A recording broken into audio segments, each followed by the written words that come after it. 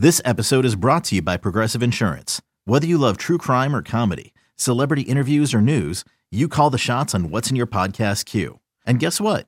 Now you can call them on your auto insurance too with the Name Your Price tool from Progressive. It works just the way it sounds.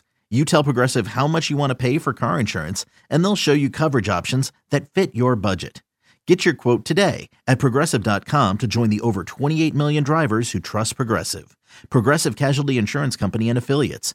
Price and coverage match limited by state law. In this town, there is no off-season. The news never stops, and neither do we. It's always game day in Cleveland with Andy Baskin and Daryl Ryder. It's always game day in Cleveland, brought to you locally by Smiley One Heating, Cooling, and Plumbing. Bryant and Smiley One, the right choice for your comfort. As the big boy said, he's Daryl Ryder.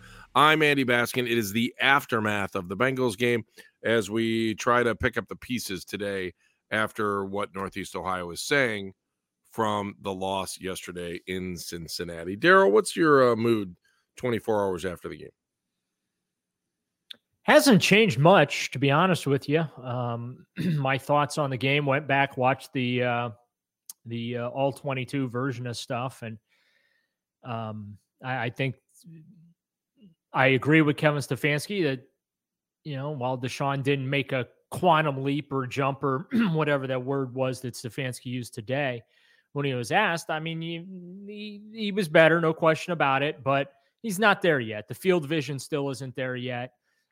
There were plays where there was absolutely nowhere for Deshaun to go with the football, and then there were some opportunities that he missed while reading the field. So I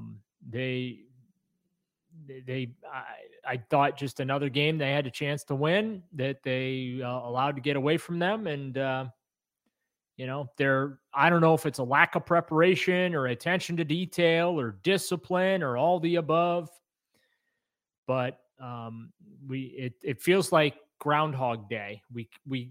Every loss seems to have a similar theme, you know. Let's go back and take a look at some of those things that you saw in the all 22. And I want to start with that first play, that first controversial play, the 4th and 1, when they brought in Jacoby Brissett. So the question I have is, did you think he was wide open? Was he open? And if he was open, I'll ask you the next question. Well, yeah, he was open, but Jacoby should have never thrown the ball because he shouldn't have been on the field. Okay. But was he wide open? That's my question for you. Yeah. Then was it really a bad play call?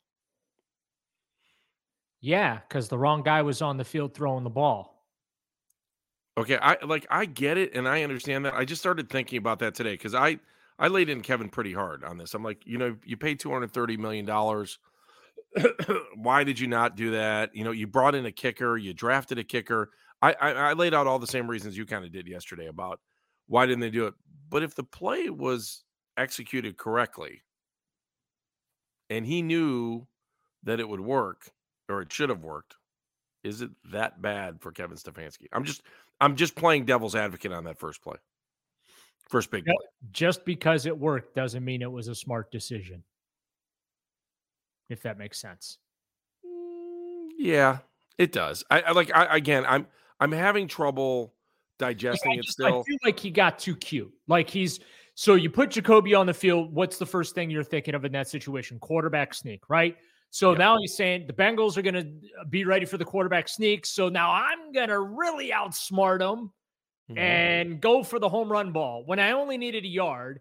And the guy that's capable of getting me that yard with his feet without doing a quarterback sneak, I just pulled off the field to try and outsmart. So it just goes into the smart people outsmarting themselves and it blowing up in their face yet again.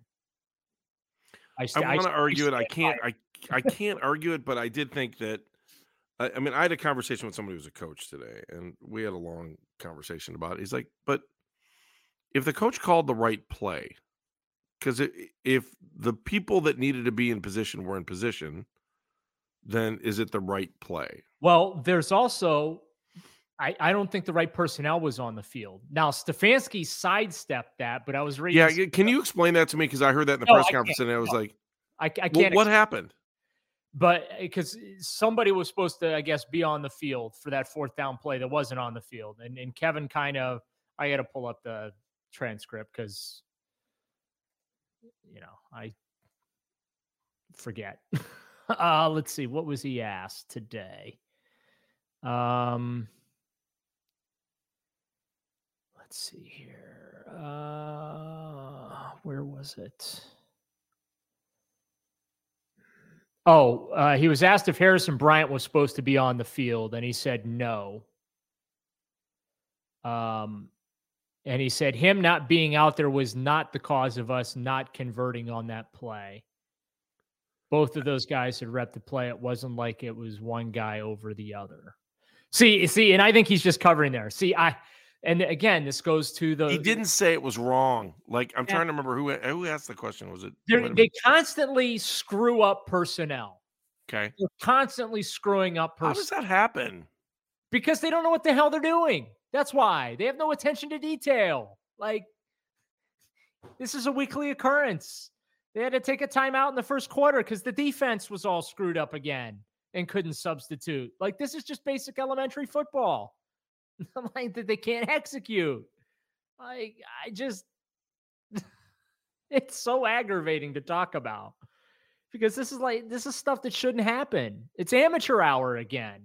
That's kind of how I feel, Andy. Like, we're back to amateur hour in Berea, Ohio, and it's year 3 of these guys.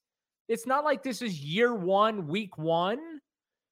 This is week 14 of year number 3, and they can't get crap right. And then they. How did they get out of amateur hour, Daryl? How do we get out of this? Responsible adults in the room? I think these are responsible adults. I just think things are getting lost in translation. I don't feel like. I feel like there's too many cooks in the kitchen, I think is the way to say it. And I think that there are people. Who's cooking, Daryl? Who's cooking other than Stefanski? But I feel like there are people in that building that shouldn't even be in the kitchen that try and insert themselves into the kitchen. I think that's another delicate way to put things. And I don't know that for fact. That's just how I feel. But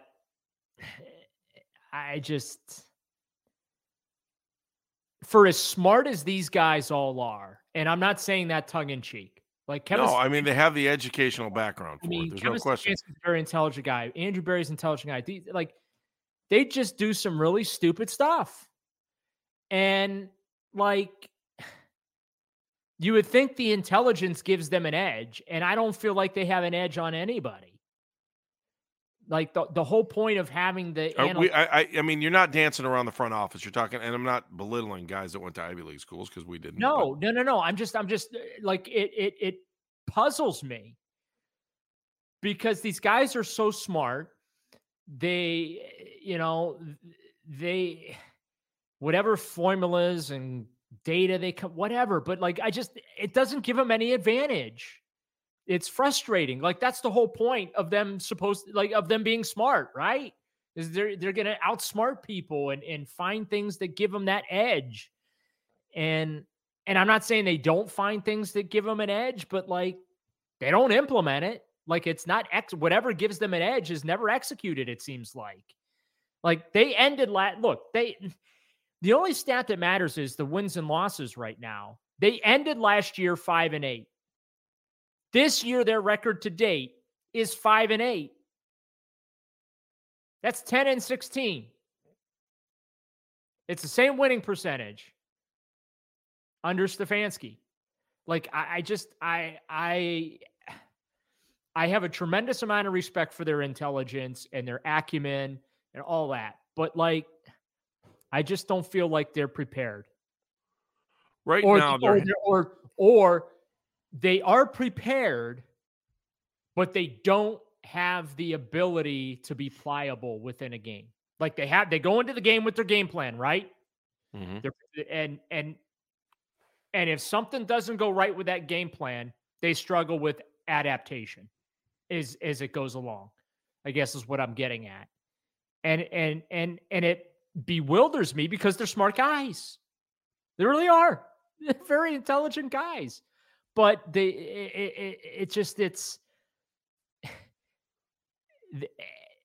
every other coach in the NFL finds ways to win when things are not always at their advantage, whether it's guys are out or whatever, right? Everybody else the Browns just find ways to lose, and they don't cultivate any advantage. So that's what troubles me about this regime, is that they, for as smart as they are, the attention to detail lacks way too much. For as smart as they are, the preparation doesn't seem sufficient. For as smart as they are, they don't seem to have a cohesive unit on the field week in and week out that's on the same page. And I'm sorry, it's not acceptable. We're not in a 5-year building plan here trying to put a program together and build the culture. That's all nonsense. This is about wins and losses. And last year got flushed, and the excuse was Baker Mayfield. They blamed it on Baker.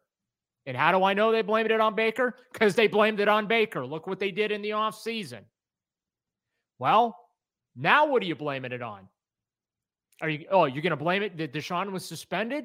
What? Jacoby Brissett sucked? No, he didn't. He sucked in one game, the New England game. We've talked about that ad nauseum. But what are you blaming this year on? Kevin Stefanski is what the fans want to. We're going to talk about that when we come back, because what do the last 4 games mean? In particular, what do they mean for Kevin Stefanski? We'll talk about that. It's always game day in Cleveland. If you like what you're listening to, subscribe to